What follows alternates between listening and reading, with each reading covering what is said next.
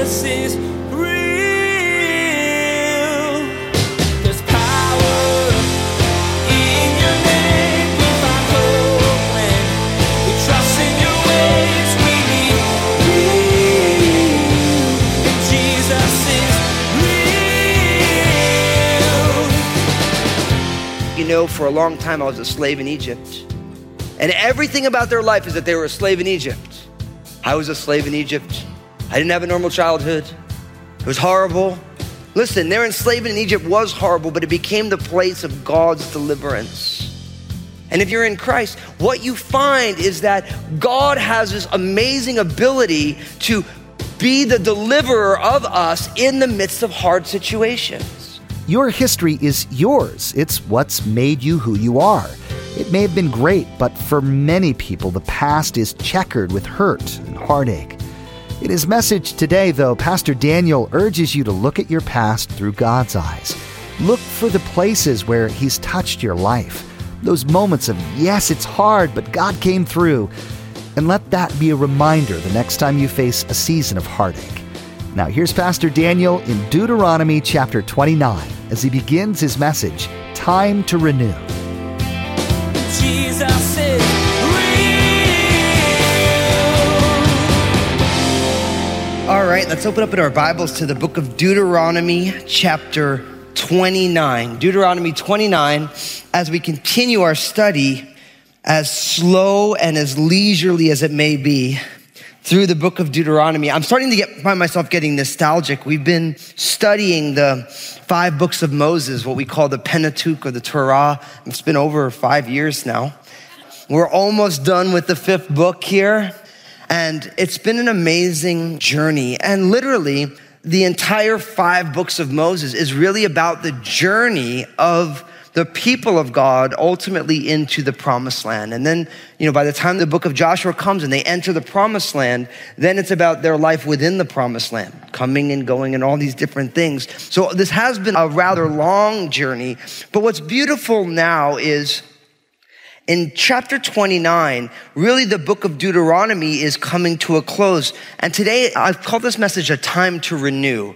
Because what's going on now is the children of Israel are going to be asked by the Lord to renew their vows, to renew their commitment to the God of Abraham, Isaac, and Jacob, to the covenant that God made. And in a lot of ways, every single day for you and I, we have to re-up on our commitment to say, I want to be a follower of Jesus. Because you realize that yesterday's amazing moment and walking with Jesus and testimony does not necessarily mean that today will be a great moment.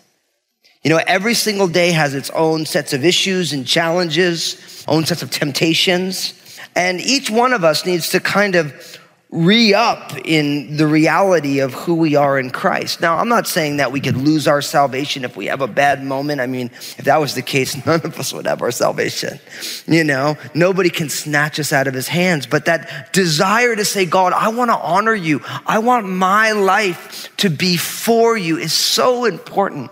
And for the children of Israel, it's time for them to recommit, to renew their part of this covenant that's been made. So let's just jump right on in. In Deuteronomy 29, verse 1, it says this: "These are the words of the covenant which the Lord commanded Moses to make with the children of Israel in the land of Moab, besides the covenant which he made with them at Horeb. Now Moses called all Israel and said to them, you have seen all that the Lord did before your eyes in the land of Egypt, to Pharaoh and to all his servants and to all his land, the great trials which your eyes have seen, the signs and those great wonders. Yet the Lord has not given you a heart to perceive and eyes to see and ears to hear to this very day. And I have led you 40 years in the wilderness. Your clothes have not worn out on you. Your sandals have not worn out on your feet. You have not eaten bread, nor have you drunk wine or similar drink, that you may know that I am the Lord your God. And when you came to this place, Sihon, king of Heshbon, and Og, king of Bashan, came out against us in battle, and we conquered them. We took their land and gave it as an inheritance to the Reubenites, the Gadites, and the half tribe of Manasseh. Therefore, keep the words of this covenant and do them that you may prosper in all that you do. Now, the idea here is they are now renewing the covenant that they made at Horeb. Now, you have to realize this all begins first that Moses goes back and he reminds them of their history. And if you read your Bible, you will find perpetually from Genesis to Revelation, there's a constant rehearsal of the Exodus narrative. It comes up over and over again. I am the Lord who brought you out of Egypt, and this is what I did. Why? Because the story of the children of Israel happened in real time, in real circumstances, and God is always looking to remind them, I am the one who did this, who delivered you from the bondage of Egypt. And in a lot of ways, it speaks of the power of the testimony. Each one of us, we have a history. Each one of us has a story. God has led each one of us on a journey, and maybe yours isn't, I am the God who delivered you out of enslavement in Egypt, but I am the God who brought you out of your sadness or brought you out of your brokenness, or I'm the one who brought you out of feeling like nobody cares about you, and you know that I care about you because I did this in your life and I did this in your life. See, each one of us has a story. Every single human being has a story, but for those of us who are followers of Jesus, we begin to see our history as his story. We begin to see our lives. We see the fingerprints of God in our story.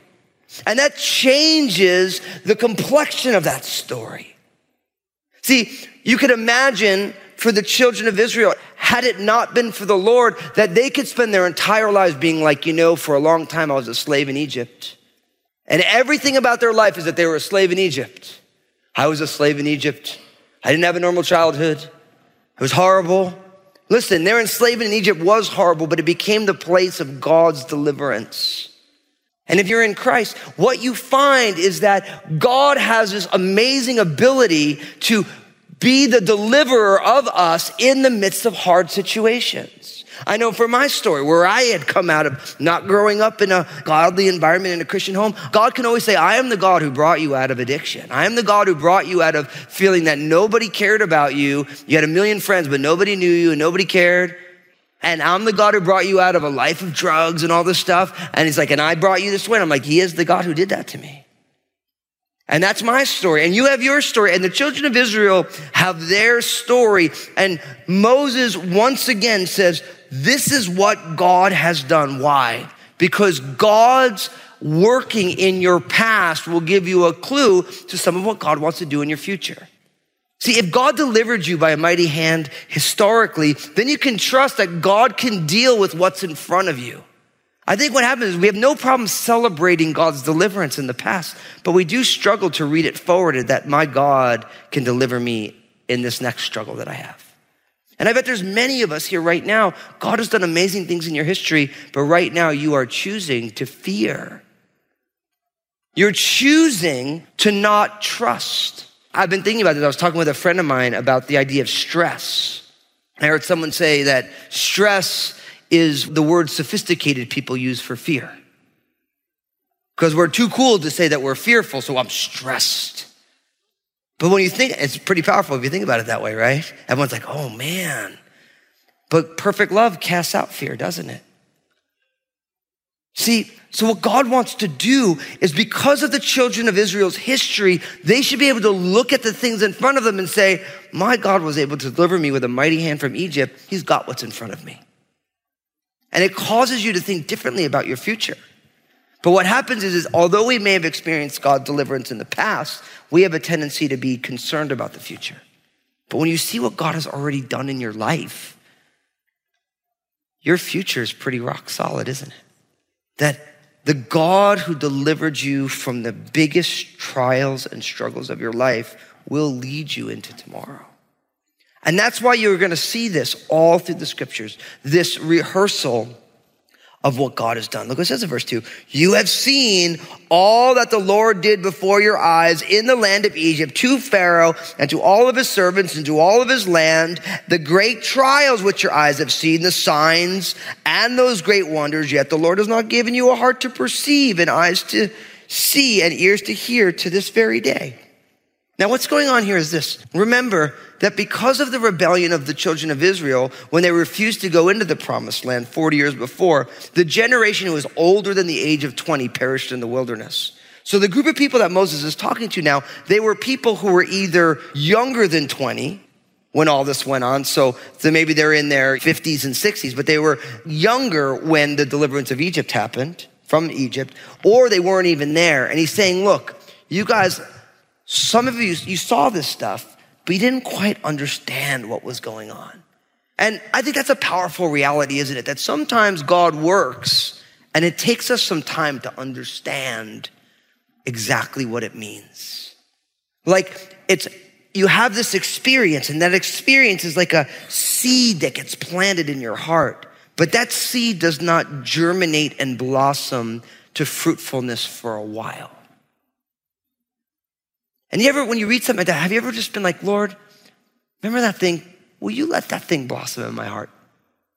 And what is God's wisdom comes in time. It comes with time and reflection and prayer.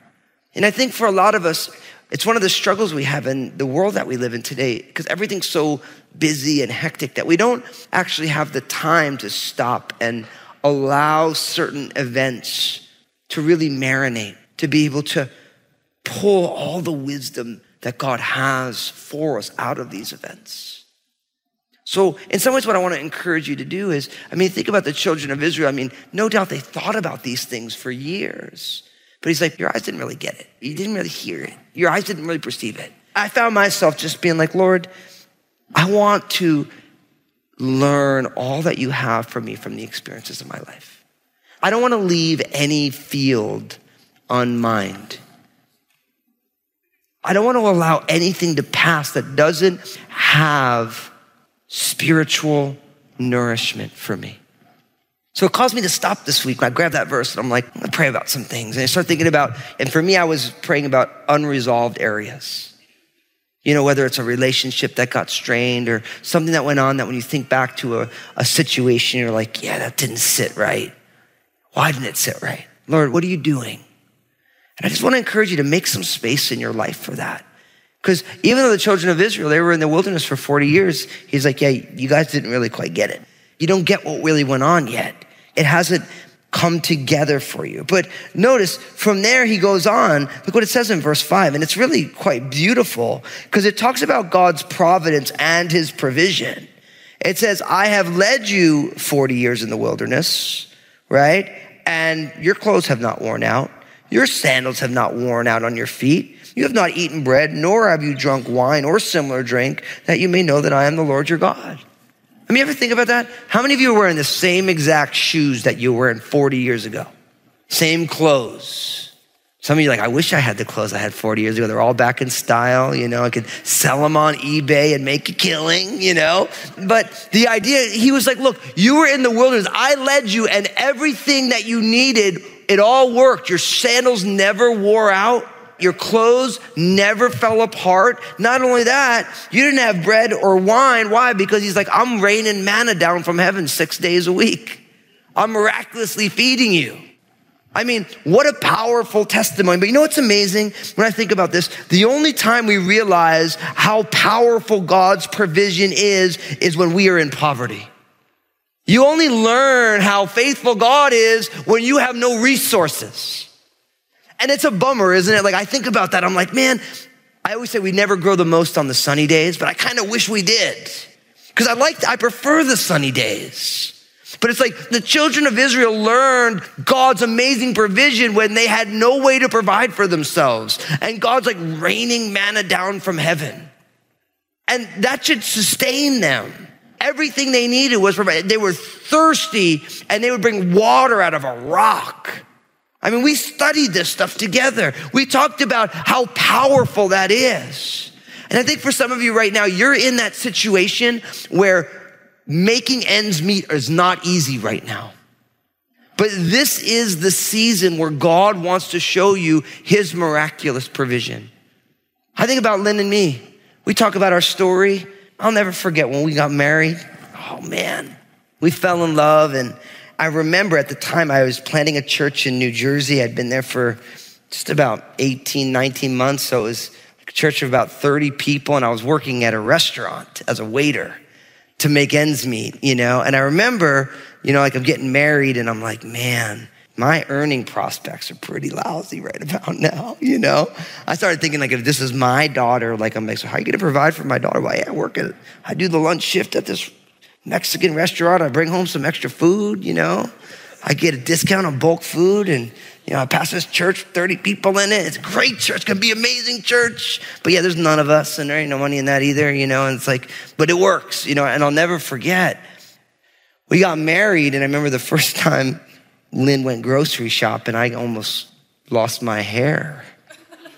I'm a guy, so it's like I'm living on like a can of tuna fish and bags of rice, like 5-pound bags of rice were on sale. I'd buy 10 of them, And every once in a while, I'd buy, like, when tuna fish was on sale, I'd buy like a case of that stuff, And so, and Lynn was like, man, I can't live like this. And so she went grocery shopping. I'm like, how much did you spend? And she's like, I spent $120. I'm like, that's like 2 months grocery money. And I'm in my budget. And she got scarred because was like really like, I'm like, you gotta go bring all that stuff back, Like, I can't afford this. That poor girl, she didn't know what she was getting into with me. And I'll be honest with you though, God's provision in those years was some of the most miraculous. Like, I remember one time I had one of my close buddies, his wife was pregnant, and they found out that the umbilical cord was wrapped around the baby's leg. And so they wanted to do surgery, but the insurance company wouldn't cover it because it's cosmetic. It's not life-threatening. So imagine this. So my friend's just like, man, I don't know, we're gonna do a fundraiser. How much money do you need? He's like, man, well, we need about $6,000 to get this surgery done. And so like me and Lynn talked about, we're like, well, all right, we got an extra $600 in the bank. Like, if we had a baby, and what would we want? Like Jesus said, right? Like, do unto others, you have them do unto you. So we're like, we took that, we like wrote all the money in the bank. We just like, here you go, right? And the next day I got this crazy bill, like you just gave all your money away and you get this horrible bill where you're like, oh. So what do we do? Young family, she's going to therapy because of the grocery bill, and we just gave away all of our money, and all of a sudden this crazy bill comes. And I'll never forget, I remember reading in the Bible, in the book of Isaiah, that king who received that nasty letter from that general and just laid it before the Lord. He said, Lord, I don't know what to do with this, so you got to take care of this. And so we took that big nasty bill and we said, Lord, we gave away all of our money. Like, what are we doing, Lord? We can't handle this bill. Can you handle that bill? And I'll never forget, because it must have been 4 days later, 5 days later, right? All of a sudden, Lynn's like, I'll get the mail. And she's out there, and all of a sudden I hear her gulp and kind of start to weep. And I'm like, are you okay, sweetie? She's like, oh, Daniel, you have to see this. And I walked over there. She's standing in the doorway with tears streaming down her eyes, and she has a card open. And it's from this older sister who we had known when we were in California. Now we live in New Jersey. And this lady says, 5 days ago, I was praying for you guys, and the Lord told me to send you this gift. I just hope you're well. We haven't seen you in a while, but we're trusting that God's doing a great work in your guys' life and through your life. And so we love you.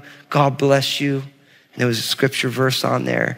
And it was like, for the amount of money for the bill, plus grocery money and treats. You know what I mean? And when that happens, you're like, God, you are so ahead of this thing. God is ahead of it.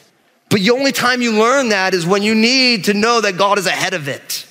And it's the downside of the wonderfully affluent culture we live in. And even the most impoverished among us is doing well. I mean, poverty in America still involves heat and blankets and a cell phone and all these things. And I'm not knocking, I know there's significant issues, but it's like, we're so blessed.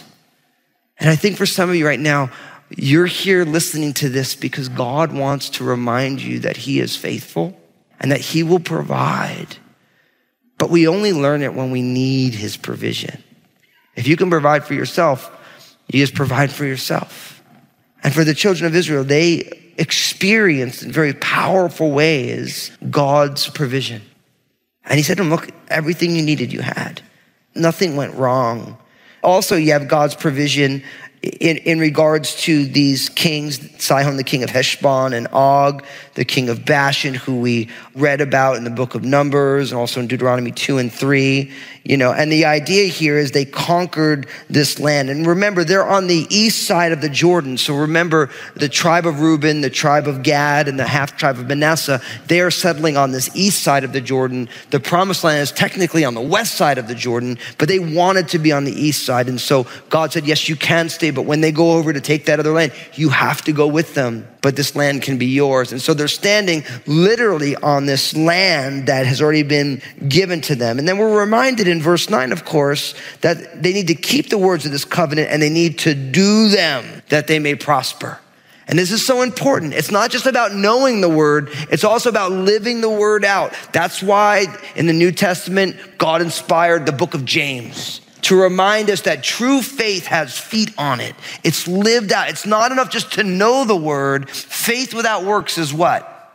It's dead. That's why we know it that way. See, we don't get saved by the works. We always have to make sure. The Apostle Paul wrote lots of letters to make sure we realize your works don't save you, but we have a faith that works. We don't do things so that God is happy with us. God is happy with us, and we respond to God's joy and relationship by living a certain way. And our faith is not devoid from the way that we live. Our faith actually is the motor or the engine that drives how we live. And because of your faith in Jesus, your life is supposed to be different. You have a different set of values. You have a different set of things that you care about. The economics of your heart and your relationships function differently. Why? Because the foundation of who you are is grace and mercy, even though you didn't deserve it. And so you move into every situation and you say, I did not deserve the grace that I am experiencing. And because I don't deserve it, I'm going to treat people in ways that they don't deserve. And it's a totally different way to live. So we have to make sure that we are not making the mistake of being people who hear the word and don't do it. That we're not making the mistake of being people who know what it says, but we are like, do as I say, not as I do. Because God wants our faith to be lived out in real time, that God may be glorified and the world may be blessed. Now in verse 10 it says, all of you stand today before the Lord your God, your leaders, and your tribes and your elders and your officers, all the men of Israel, your little ones and your wives, also the stranger who is in your camp, from the one who cuts your wood to the one who draws your water, that you may enter into covenant with the Lord your God and into his oath, which the Lord your God makes with you today. Verse 13, that he may establish you today as a people for himself, and that he has spoken to you, and just as he has sworn to your fathers, to Abraham, to Isaac, and to Jacob, I make a covenant and this oath not with you alone, but with him who stands here with us today before the Lord our God. Jesus is real. Pastor Daniel shared something today that can be hard to truly take hold of. The practice of waiting on the Lord to provide for your needs. That's tough. You want to be in control and be comfortable. Waiting gives you neither. But what blessings are found when you allow the Lord to take over, allowing him to provide exactly what he knows will bless you most. It's something the Israelites learned and something that can benefit every believer today. Everyone needs a little encouragement to get through their day, and we have a way to provide that for you. Pastor Daniel has some excellent advice, truth, and love to share in his 2-minute messages available on Facebook, Instagram, and Twitter. Just go to JesusIsRealRadio.com and click on the social media links to find them. You won't be disappointed, and your day just might get a little brighter. Hey everybody, this is Pastor Daniel Fusco from Jesus is Real Radio. I'm so excited about what Jesus is doing through this ministry to change lives and restore his people. Would you consider partnering with us as we continue to share the message of Jesus here on Jesus is Real Radio? You can find out more and donate securely online at JesusIsRealRadio.com. Thank you for prayerfully considering this. God is putting together an incredible covenant with the people of Israel, the people he rescued and sustained and continues to love despite their issues. This covenant is for everyone, not not just those who look good or do good or fall into some select category. Pastor Daniel will tell you next time on Jesus is Real Radio that this promise is for each individual man, woman, and child. Well, that's all the time we have for today's broadcast. On behalf of Pastor Daniel and the entire production team, we invite you to join us again for the next edition of Jesus is Real Radio.